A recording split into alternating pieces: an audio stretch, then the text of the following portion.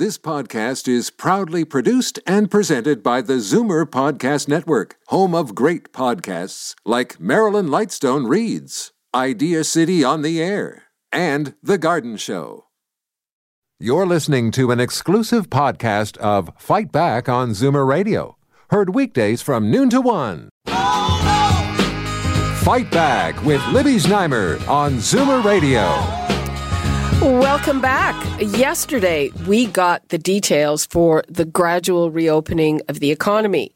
Garden centers open tomorrow, hardware stores on Saturday, and on Monday, all stores with a street door can open for curbside pickup only. Now, I have to tell you, I, for one, am looking forward to the day when I can shop again. What about you? Numbers to call, 416-360-0740, toll free 1-866-740-4740. Of course, gardening and hardware, this is a great time to get your home in shape, to get your garden in shape. So I'm sure a lot of people will take advantage of that. Garden centers need that cash. They're only going to be allowed to have a few people at a time. So I'm sure it's going to be reduced revenue. So all of this, and then there's that curbside pickup. It's a start, but is it enough to keep small businesses afloat? The numbers to call, 416-360-0740, toll-free 1-866-740-4740. And now I'm joined by Ryan Mallough, Director of Provincial Affairs at the Canadian Federation of Independent Business. Hello, Ryan. Hello, thanks for having me. You're welcome. Thanks for being with us. So first of all, your reaction to yesterday's announcement. So this is a very positive step in the right direction. We're very pleased that garden centers will be allowed to be fully open as of tomorrow. Curbside pickup was a bit of a challenge for them when customers are used to being able to walk through and see the plants that they're buying. So that's a positive. And of course, the same for hardware stores getting back to a sense of normalcy. And it's very encouraging to see that Ontario Minister Fedeli and Premier Ford listened to small retailers and have opened up curbside pickup. That was one of the constant issues that we were hearing across the province. There was a lot of frustration about not being able to do that in Ontario, where most other provinces were allowing it. And this will not only open up a revenue opportunity that was previously not available to them, but also creates a lot of certainty in the compliance side of things. I know there's a number of businesses out there who are pretty confused about whether or not they can offer curbside. They now know for certain as of Monday, May 11th, as long as they have a street-level entrance, they absolutely can offer it. Let me ask you this. What kind of businesses will this benefit? Because to my way of thinking, curbside pickup is all well and good, but you have to have some kind of online, a decent online presence so people know what they're buying, or am I missing something? So an online presence will be important. There's also the option to do telephone orders, and we do recommend that everybody who's listening, if you've got a favorite local store and you're not sure if they're open or not, give them a call. I'm sure they'll be thrilled to hear from you, and they can tell you about hours and procedures and what they've got going on.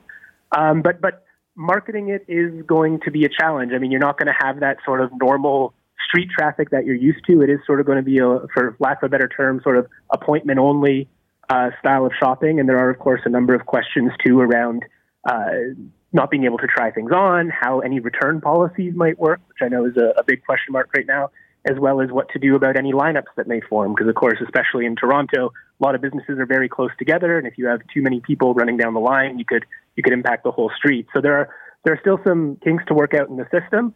But that being said, I think your bookstores, your shoe stores, your jewelers, sort of your local Main Street retailers are the ones that stand to benefit most. Because again, this was a revenue channel that previously wasn't open to them. Yeah, I mean, it's hard to see for some of them. If you have, your local small clothing retailer and you can't try anything on. Well, I'm not sure how much that helps. And it's interesting that you mentioned the lineup, because I live near a stretch of St. Clair West, and some of the stores that were allowed to open only did so with a lineup. I'm thinking of the fish store and the meat store. And some of those lineups were pretty big. So I'm wondering if that will impact, the stores next to them once they're opening up. Yeah, it's going to be a question mark, and as much as it's a question for the province, this is also very much a question for the city and any municipal government with local bylaw enforcement. I know Mayor Tory has been pretty clear in Toronto about social distancing and who you can stand close to and who you cannot. So they are going to need to watch that closely and hopefully provide a little bit of clarity before Monday as far as what customers can and can't do, but also what the requirements are for business owners. I mean, we know that when it comes to things like smoking in a doorway or clearing snow, the business owner is often responsible for the sidewalk in front of their business. Is that going to be the same case when it comes to managing lines of customers, or is that something that local enforcement is going to be taking on? Well, and the other question I have, there don't seem to be rules about, say, mask wearing. And even in supermarkets, you see they're all over the map. There are a couple of supermarkets that mandate mask wearing either by their workers or by customers or both. Some that don't. So, what's the situation with that? Yeah, so I would recommend any retailer who's opening up to get for curbside pickup to get very acquainted with the government's health and safety guidelines on curbside pickup. There is a specific document on it as one of the 65 they released last week. And it's one of the recommendations, right? Like it's not mandating anything necessarily, but it does recommend things like making sure you have hand sanitizer on site for employees that interact with customers. Make sure that, employees are washing their hands. If you happen to sneeze or cough, go wash your hands right away. Sort of those a lot of common sense safety measures, but some of them come with a procurement or a cost. Hand sanitizer is not the easiest thing to get right now.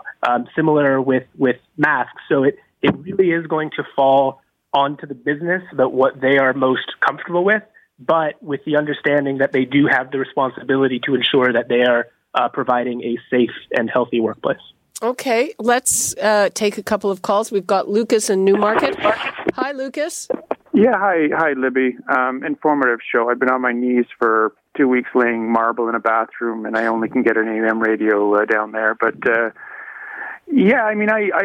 I know St. Clair West. I run a micro corporation, and I've been on the heels of Trudeau, Moreau, Scheer. I've been writing emails to these members of Parliament because a T4 is the only qualification. A T4 summary is the only qualification for the Canadian Emergency Benefit, bank account. And yet many small corporations hire subcontractors. They don't have people on payroll. They're a corporation of one person like myself, and their accountants, for tax purposes, say, pay yourself a dividend, which is a T5. And I have talked I bank with the Bank of Montreal. I sent an email to the bank. The head of small business banking for Ontario, had a discussion with me on the phone, and he said, we have many people contacting us with this same question, but we are at the mercy of the federal government to change the rules. And so they changed the rules for many small corporations like myself as well with the Canadian Emergency Benefit. I mean, at first you had to have a doctor's note to get it, and you had to have COVID-19 and not be able to work. Well, they had to, of course, get a little bit more, Lucas, so outside the box. Do you have a question? I don't understand why the governments are not seeing that corporations pay different types of paychecks to different types of members of their corporation in order to function in Canada. Okay, I'm going to ask Ryan to respond to that because I'm sure he's had similar questions. Ryan? Absolutely. It's our top priority when it comes to the Canada Emergency Business Account right now is getting business owners like the caller recognized. It's been a huge problem for sole proprietors in particular, but it's also been a significant problem for anyone who is unincorporated or hiring contract workers. It's been a barrier, and there are many businesses that are not able to access that account that we feel should be. I feel the caller. Are you talking about the CERB? Or are you talking about the business help? The bank loan. Yeah. The bank loan. It was great when the government expanded the payroll eligibility. That helped a lot of businesses, but the number one issue we're hearing on it right now is the exact issue the caller raised. Is, a business owner that's not got a T4 summary but is paying themselves on dividends isn't able to apply for it, and it is a helpful loan. We know it's a popular program amongst our membership, So we'd like to see as many business owners have access to it as possible. And on the government side, I will note the thing we hear constantly from members is governments seem to have a very difficult time understanding the realities of running a small business. Well, it is a constant frustration. I have to say, Ryan, I'm reminded a couple of years back now, the government backed off, but they were trying to, basically change the rules for small businesses that are organized like that. Yes. They wanted to tax them. They were saying they were tax cheats. So perhaps, we think some of these things are inadvertent falling through cracks things, but maybe that's a hangover from their view of businesses that were organized in this way. I mean, we certainly hope not. But again, we are out with a release again this week, and that is a constant thing we're pushing to government to make sure that they are recognizing all kinds of small business owners and how their corporate structure is set up so that they all have access. Because again, they all contribute to the economy. They employ, they pay taxes, and I would argue that losing one because of COVID was losing one too many. We got to make sure as many of these guys are able to survive, and that means as many of them as possible have access to the broadest number of programs possible. Okay, let's hear from Christine in Mississauga. Hi, Christine. Hello. Hi. Hi, you're on the air. Oh, hi. I just had a question. I think it's very good that they're opening up the small stores that have outdoor access. It'll be great for all the people that live in that type of community, mostly in the city. I live in Mississauga Street, so we have very few little stores like shoe stores, jewelry stores, etc. And we mostly go to the big malls. So I'm pretty concerned that it's going to be a very long time before the big malls open, and how will they ever do that? I don't know. I know that in some malls, the biggest stores seem to have a street door. Yes, except they're not going to be open right now, correct? Well, I think it's up to them. I'm going to let Ryan answer. I'm not sure. Oh, okay. But the department stores, right, in the malls, the anchors, they have street. Well, I guess it's also a matter if they interpret a door onto the parking lot as street. So I shouldn't speak too soon, but I'm going to let you go, Christine, and let Ryan answer. Do you know, Ryan? It is going to come down to interpretation. I know malls were excluded from the announcement when it came to curbside. That being said, you're right. There are a lot of stores in malls that do have a street level or outward facing door. We're not sure at this point what it means. It is something that we are seeking clarity on heading into Monday. Okay, but here's I guess the big question for everyone, Ryan, is that you say that a third of your members have experienced a 90 to 100% drop in revenue. And the question is whatever they can pick up with curbside, aside from the few stores that can open fully, is that going to be enough to help them stay in business? I think it's a start, but I think that we'd be nuts to say that's enough and we can sort of stop here or hold here for a prolonged period of time. I mean, realistically, for a business to be viable, they need to be fully operational. And we're just not at that right now. And that's not to say that we think the Premier should rush it. This is an important health issue. The last thing we want to see is another spike that brings that full essential businesses list back. That would be devastating for business owners. So we want to make sure that it's done cautiously, but also that it's done quickly. And as we gear up towards it, and even as we do start to see, full reopenings in multiple sectors, it's also why we need to make sure that existing government programs are continued or extended to make sure that businesses have the support they need. And as we see new issues pop up, be it lack of consumer confidence or supply chain issues, that additional government measures are taken. I think that when it comes to government supports and programs, we're maybe at the end of the beginning of COVID, and there's still a long road to go on those programs and what business owners are going to need to make sure they're able to survive and get the economy back up to where it was before this started. Well, and again, even when they come back, they're going to be able to have fewer customers in the store and all of that.